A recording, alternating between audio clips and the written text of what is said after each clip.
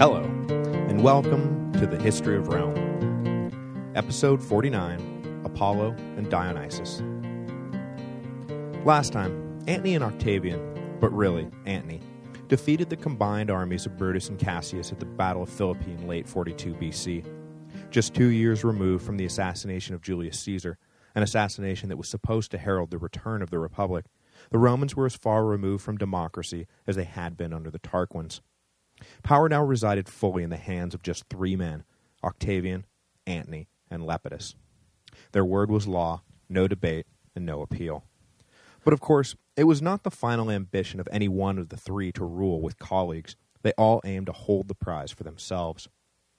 For now, the Triple Alliance held because their triumph was too fresh not to be threatened on all sides by men who, having submitted, now waited for any opportunity to throw off the triumvirate yoke.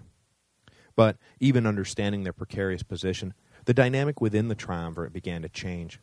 Lepidus, who had been left in charge of Italy while the other 2 triumvirs went east, was about to find himself the odd man out in what had always been a struggle between Octavian and Antony.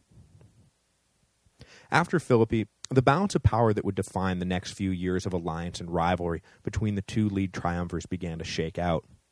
Mark Antony stayed in the east with 8 legions, while Octavian took the remaining troops, old Caesarian veterans and surrendered liberator soldiers alike, back to Italy. The 2 triumvirs had signed an agreement granting Antony power over the empire east of the Adriatic and Octavian the west, except in Greater Gaul, which remained in Antony's hands.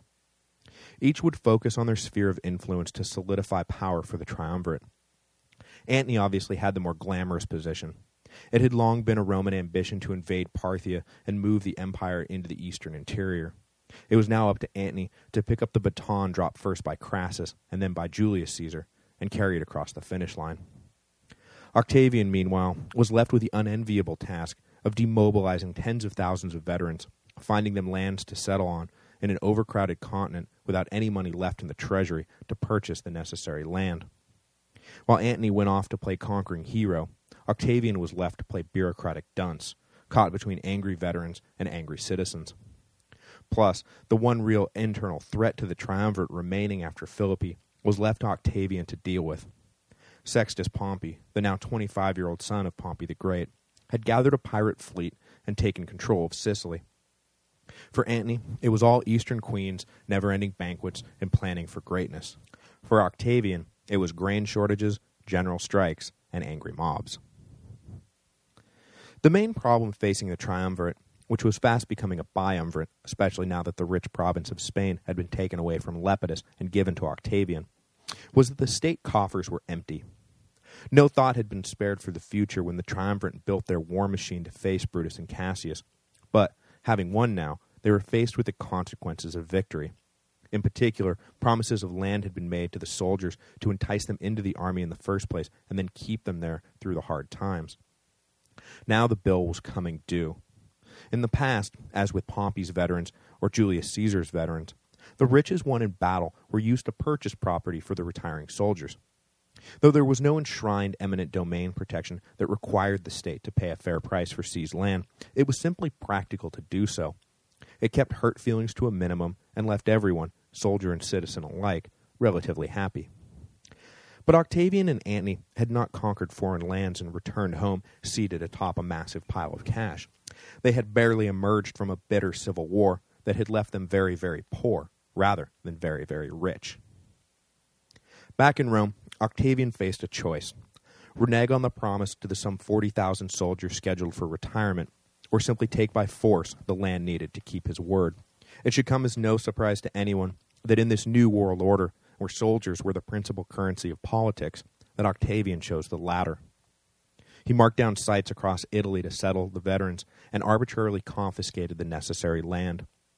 Some of the seizures came from large senatorial estates that could absorb the loss, but just as often, the settlement swallowed entire freeholdings. Families whose only crime was living where Octavian's finger landed on a map were thrown off their land. The public was outraged, and as the dispossessed streamed into Rome, where else could they go? Riots broke out between ex-soldiers and evicted citizens. Octavian realized he could only push the civilian population so far before they would come after him with pitchforks, and so he called a halt to the confiscations. But unfortunately, What had been seized already was not enough to satisfy all the veteran claims. So now, rather than facing angry mobs of citizens, Octavian faced angry mobs of ex-soldiers. On top of everything else, Sextus Pompey, having taken control of Sicily with a fleet that far outgunned anything the triumvirs could muster at this point, began a blockade of Italy that left the all-important grain supply lines broken. Octavian, in a word, was miserable. By contrast, out in the eastern provinces, Mark Antony had styled himself as the new incarnation of Dionysus and was doing his best to live up to the ecstatic lifestyle that defined the Greek god of wine and abundance. He indulged endlessly in everything the provinces had to offer, and going far beyond what would be considered good taste back in Rome, the new Dionysus actively joined in the rituals of the Eastern mystery cults. Antony traveled slowly from Greece into Asia Minor and settled in Cilicia on the southern coast. From this base of operations, he planned to raise money and men for his invasion of Parthia. But having already bled the provinces dry during the years of civil war, there was little left that Rome could squeeze out of the natives. Realizing increased taxes weren't getting him anywhere fast, Antony's gaze naturally turned south across the sea to the rich lands of Egypt. Conveniently, now fully in control of her country, Cleopatra had styled herself as the new Isis. In Egyptian mythology, Isis was the sister and wife of Osiris, who had long been seen as an Eastern analog for, wait for it, Dionysus. The match was too perfect not to embrace completely. Antony invited Cleopatra to meet with him in Cilicia, and the queen agreed. The alliance they forged was mutually beneficial. Antony got the revenue stream he needed for his further adventures, and Cleopatra got a new Roman patron to protect her position in Egypt. Julius Caesar had been the personal guarantor of her rule, and with him dead, she needed a powerful ally in Rome to maintain the throne. It was a match made in heaven. Literally, according to their mutual propaganda campaign. Antony decided to follow Cleopatra to Alexandria for the winter. Beyond the political alliance they cemented, the withers spent in each other's company produced twins. 41 BC arrived chock full of bad news for both triumvirs. In Italy, Antony's brother Lucius, who was consul for the year, conspired with Antony's wife Fulvia to foment a rebellion against Octavian. Just how in the loop Mark Antony was remains unclear.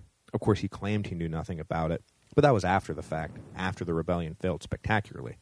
Certainly, he took no active part in the machinations. He had other things to worry about. Well aware that the Romans were planning an invasion, the Parthians had launched a preemptive strike into Syria. Antony quickly abandoned his love nest in Alexandria and returned to military life. The protracted, if ultimately minor, uprising in Italy against Octavian was hatched by Fulvia and Lucius Antony once the breadth of Octavian's political troubles became apparent. The young man was struggling mightily with the thorny issues that come when there is too little land and too little grain, and he was traveling fast down a road of pleasing none of the people, none of the time. To top things off, his aristocratic, pampered upbringing had left him with something of a tin ear politically. In the midst of a grain shortage caused by Sextus Pompey's blockade, for example, Octavian attended a lavish banquet where each guest came dressed as a different Greek god. In contrast to Antony's embrace of the indulgent and emotional Dionysus, Octavian came dressed as Apollo, god of light and rationality. Octavian meant only to have a bit of fun and begin the process of associating himself publicly with the divine Apollo, but instead the public was outraged that while they starved, self-styled gods were eating all the food. If public opinion polls had existed, Octavian's numbers would have been in the toilet. So Fulvia and Lucius Antony stirred up resentment amongst the struggling veterans, while simultaneously picking up the cause of the dispossessed and now starving ex-freeholders. They managed to raise some legions of disgruntled citizens, and sent word around to the standing armies loyal to Antony that this was all being done with his approval. But the Antonian generals were skeptical and held back from what was clearly a half-baked scheme to oust Octavian. They were talking about directly assaulting the heir of Julius Caesar. He may be unpopular, but still, that was not a thing done lightly. If it was what Antony wanted, so be it, but let the orders come from him. Until then, they were staying put. Octavian sent his friend Agrippa to deal with the floundering rebel army, which holed up in the fortress town of Perusia in central Italy. After a long siege, the town finally fell to Octavian's forces. It was a minor victory against a weak opponent, But it had the effect of giving Octavian a military victory in his own right, without anyone being able to point to a more senior officer who really won the battle, even though Agrippa really won the battle. It was an important legitimizing moment for the young statesman, who badly needed a legitimizing moment. Lucius Antony committed suicide just as Perusia fell, and Fulvia went into exile. She died of an illness the next year in Greece, after an emotional confrontation with Antony, who blamed her for the whole unnecessary fiasco. In her attempt to exploit Octavian's weakness, she had left him stronger than ever. Perhaps smarting from the unexpected betrayal by the Antonys, and also glowing with renewed confidence, in early 40 BC, Octavian broke a clear provision in his agreement with Antony to leave Gaul alone. The governor of the province, a staunch Antonian general named Calenus, suddenly died, and without consulting his triumvirate partner, Octavian went north and took command of the 11 legions stationed there. The move was nothing less than an act of war so far as Antony was concerned. Leaving the east in the hands of his capable lieutenants, Antony immediately headed back to Italy to confront his young colleague. With Octavian seemingly intent on breaking the triumvirate, Antony simultaneously sent out feelers to Sextus Pompey in Sicily looking for an alliance. He found the young republican amenable to a joint operation, and Antony signaled that Sextus should harass the coast of Italy at will to put pressure on Octavian. Antony also picked up the support of the Republican fleet that had once upon a time blockaded the Adriatic prior to the Battle of Philippi. In what was shaping up to be the final showdown between Antony and Octavian, the old Republicans were clearly casting their lot with Antony. In an attempt to blunt the efforts of Antony's diplomacy, Octavian decided that it was high time he took a wife, and arranged a marriage with the widowed Scribonia. She was a much older woman, and seemed a poor match, until you consider that she was also Sextus Pompey's aunt-in-law. In the highly familial world of Roman politics, Octavian was signaling his own willingness to ally with Sextus. At the very least, he hoped to make the young admiral think twice before taking sides against his new uncle. Antony and his fleet arrived in Brundisium and found the city locked up tight by Octavian's garrison. A siege began, and Octavian hurried down with his armies to assess the situation. Was this the beginning of the end of the triumvirate? In an interesting turn of events, the answer turned out to be an emphatic no. Centurions in both camps had had enough of civil war. They had had enough of killing each other. They were friends, neighbors, comrades, in some cases family. Enough was enough. You know the old saying, what if they threw a war and no one showed up? At Brundisium, that's exactly what happened. The centurions went to their respective commanders and said, look, you do what you want, but we're not going to battle. We would suggest coming to some kind of an agreement, because the only way this is going to end now if you both refuse to compromise is some kind of single combat gladiatorial death match for control of the empire.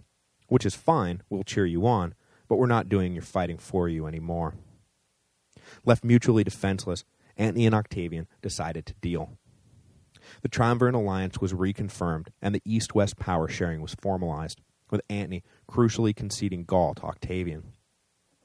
Lepidus still hung in there in his official triumvir, and was granted the province of Africa, but by now he was irrelevant. The third-wheeled triumvir will make one last big play to get back in the game after the campaign against Sextus Pompey in Sicily, but it will only net him a forced retirement. The treaty was met with relief by the people of Rome, and further celebrated when news came of the final deal sealer. Newly widowed Antony would wed Octavian's sister, Octavia. The triumvirate was one big happy family again. They all returned to Rome together to celebrate the coming nuptials. Meanwhile, Sextus Pompey, who had so recently been courted by both triumvirs, was now out in the political cold again and returned to his blockade. But though he was not going to play the part of kingmaker, his strangulation of the grain supply routes was taking its toll in Rome, and the triumvirs came under immense pressure to come to terms with him. After initially refusing any compromise, the triumvirate finally bowed to the ever-rising grain prices, and in the summer of 39 BC, invited Pompey to the bargaining table. In exchange for lifting the blockade, the triumvirs offered to legalize his hold over Sicily, Sardinia, and Corsica, making the young man governor of all three islands. In addition, they would slate him for a consulship the next year. After mulling it over, Sextus agreed. By legalizing Sextus, the triumvirs also invited back into the fold all the Republican exiles who had fled to his banner. Proscribed families, lucky to get out of Rome alive, were now allowed to return to their homes. One young family who took the triumvirate up on their offer of clemency was Tiberius Claudius Nero, his 19-year-old wife Livia Drusilla, and their infant son, also named Tiberius. They had been on the run since Tiberius the Elder had joined and then fled from Fulvia's ill-advised revolt 2 years before. Tiberius was something of a doofus who always managed to find himself on the wrong side of any given fight, going back to his stance against the first triumvirate 15 years earlier. His only lasting contribution to Roman history was the fact that he agreed to a divorce when Octavian announced that he intended to marry Livia, having fallen madly in love with her at first sight. The only complication was that both Livia and Scribonia were pregnant. Devoid of sentimentality, Octavian divorced Scribonia on the day she gave birth to his only biological child, a daughter named Julia, in October 39 BC. He and Livia were wed 3 days after she gave birth to her second son, Drusus. With these marital ties lined up, the Julio-Claudian dynasty that we have all come to know and love finally fell into place. The infant Tiberius would, in time, be adopted by Augustus and then inherit the throne, becoming Rome's second emperor. His brother Drusus was the father of Claudius, grandfather of Caligula, and great-grandfather of Nero. Germanicus is in there too, but we'll get to all that. Almost immediately after securing the treaty with the triumvirate, Sextus realized that he had made a terrible deal. He was already in control of Sicily, Corsica, and Sardinia. There was nothing the triumvirate could have done about that. So he had bargained for control over things he already controlled. In return, he had given up the mantle of last defender of the Republic. The money and support that flooded his way for playing this part suddenly dried up. All his allies had returned home or given up on him. Octavian was no fan of the agreement either, but with the situation in the West finally settled, Antony clapped down on any talk of further aggression against Sextus. He needed things quiet in Rome if he was ever going to get the eternally delayed Parthian campaign off the ground. But by 38 BC, with Antony back in the east planning his war, and Sextus disrupting the grain supply again in an attempt to stay relevant, Octavian decided to ignore his colleagues' wishes and deal with the meddlesome Pompey once and for all. With the defection of one of Sextus's top captains, Octavian decided to strike while the iron was hot. He now knew where young Pompey was and exactly what his defenses were. If he could clear Sextus off the table quickly, Antony would return from the east with Octavian the undisputed ruler of the Western Empire. It was a seductive thought, and so he voided the treaty with Sextus and attacked. Octavian planned a two-pronged assault of Sicily. He ordered a fleet led by Sextus's ex-captain to sail south and attack the north coast of the island. Meanwhile, the triumvir himself would lead another force in from the east. He hoped to quickly pin Sextus down in Messana, just across the straits from mainland Italy. But this initial thrust turned into a complete debacle. The fleet coming south was challenged, defeated, and forced to retreat. Octavian quickly shifted his plans and decided to try to rush through the straits of Messana and link up with the retreating fleet. Two prongs were nice, but if this wasn't going to be as easy as he thought, one great big prong was better than two little prongs. But Octavian was an inexperienced naval commander, and as soon as he set sail, Sextus pounced and drove Octavian's fleet into the rocks. Octavian barely escaped with his life. Most of his fleet was either on fire or dashed on the rocks. In a cruel twist of fate, the next morning, Octavian and the survivors awoke to a sudden storm, and what few ships they had left sunk. Octavian struck while the iron was hot all right, and it burned him badly. Humiliated but undeterred, Octavian called for Agrippa to help plan a new invasion. To give his friend all the resources he needed, Octavian had the 26-year-old appointed consul for the year 37 BC. That whole year was spent building a new fleet. But because Octavian wanted to lull Sextus into a false sense of security, and because any attempt to construct anything in a regular port would likely be harassed by constant attack, Agrippa designed and built canals linking an inland lake to the sea. Then, under the cover of a dense forest, out of sight, he built and trained a massive new navy on the lake. Of more immediate importance to Octavian On January the 1st, 37 BC, the same day that Agrippa assumed the consulship, the term of the Second Triumvirate officially expired. He and Antony were still in power, obviously, but technically they had no standing within the political system. So a summit was scheduled to work out the details of renewing the pact. Antony returned from the east and his opening skirmishes with the Parthians in the spring, and at Tarentum he and Octavian met and hashed out the terms. It was roughly the same deal as before. Octavian would control the west, and Antony the east. This time, rather than sealing the deal with a marriage, a troop exchange was arranged. Octavian needed ships for his war with Sextus, and Antony needed ground legions for his invasion of Parthia. So Antony traded 120 ships for 4 of Octavian's legions. But in a move that would sow the seeds for the demise of the triumvirate, while Antony duly sent the ships, Octavian refused to live up to his end of the bargain and never sent the promised legions. Antony was furious at the betrayal, and it destroyed whatever trust he had left in his partner for good. War between them was now inevitable. It was just a matter of time. Agrippa shepherded the renewal of the triumvirate through the Senate and the assemblies, and having placed his friend back in official power, returned to the fleet that he would lead against Sextus. In the spring of 36 BC, the 300 ships, each bigger than anything Sextus commanded and equipped with the latest in grappling hook technology, sailed out into the Mediterranean. For this latest attempt to conquer Sicily, Octavian now envisioned a 3-prong assault. With Agrippa attacking the north coast, he ordered Lepidus to land 10 legions on the southern coast and begin capturing as much territory as possible. With Sextus busy fighting on 2 fronts, Octavian himself would ferry more ground legions across the straits. Sextus would be overwhelmed. At first things went great. Lepidus landed and began capturing city after city. But when Agrippa attacked from the north, Sextus suspected that it was just a feint meant to distract from whatever Octavian was up to.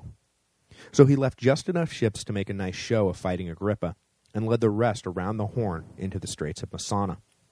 Octavian, thinking he had outsmarted Sextus, had landed with a force to establish a beachhead, and then found himself trapped by the sudden appearance of Sextus's fleet. Braving possible capture, Octavian slipped through the blockade in a small ship to link back up with the rest of his army. It was do or die time now. He had to get the rest of his army into Sicily, or all would be lost. Rumors were already filtering in that Lepidus was talking alliance with Sextus. Octavian needed to fill the island with his own men before any deal was struck. Luckily, though, Sextus was spread thin and only had 300 ships left at his disposal. With so many blockading the straits, he was forced to leave some of the northern ports defenseless. Agrippa was able to easily capture and hold them. Octavian hooked back up with his legions on the mainland and sailed them north to land under the protection of Agrippa's fleet. Pretty soon, the transfer was complete. Totally outnumbered on land, Sextus gathered all of his ships at his stronghold in Messana. The only hope he had left now was to provoke a sea battle. In early September, he led his ships out of the harbor and went looking for Agrippa. The 2 fleets met off the northeast coast of the island, near the city of Nalochus. On paper, it was an even engagement, east side controlling 300 ships. But Agrippa's fleet was larger and more powerful. It was by no means a one-sided affair, but throughout the whole day's fighting, Sextus lost ships at a slightly faster rate. By the end of the day, the Pompeian captains determined that the cause was lost and began to surrender to Agrippa rather than keep fighting. With his navy captured, it was all over for Sextus. He took the 17 ships that remained uncaptured and sailed east. Over the course of the next year, he tried to find asylum and allies, but was rebuked at every turn. Unwilling to surrender, he was eventually captured in Anatolia and executed by a provincial governor loyal to the triumvirate. After Agrippa's victory at Nalochus, Octavian now stood alone in the west. There was no one left to challenge his rule. Well, almost no one. Lepidus, who had conquered most of Sicily during the invasion, suddenly decided to reassert himself in the triumvirate. He claimed by right of conquest Sicily, Sardinia, and Corsica, and demanded that Octavian recognize his claim. Octavian scoffed at this notion. He had not gone through all this trouble to take Sicily just to give it away to a rival. He sent men into the ranks of Lepidus's legions to sow dissent. Lepidus, who was never very popular with the average grunt, watched in horror as his legions began to desert from his banner en masse. Without any leverage left, Lepidus met with Octavian and rescinded his claim. Octavian, seizing an opportunity to eliminate Lepidus from the balance of power, decided to unilaterally expel him from the triumvirate as punishment. From now on, though the name never caught on, it truly was a biumvirate. Lepidus retired to a plush estate on the Italian coast and lived another 20 years in comfortable obscurity. Next week, we'll head east to trace the ups and downs of Antony's campaigns against the Parthians. But as I said before, it was more downs than ups. The apex of Antony's career was the Battle of Philippi. Everything after that was just a slow descent into ruin. Completely in control of the West now, Octavian would use every tool at his disposal to turn public opinion against his colleague, particularly harping on the fact that Antony seemed to be going native, dressing in Eastern fashion, and living a life of scandalous adultery with Cleopatra. Octavian told anyone who would listen that the new Dionysus had lost touch with Roman values that were, of course, exemplified by Octavian, the new Apollo.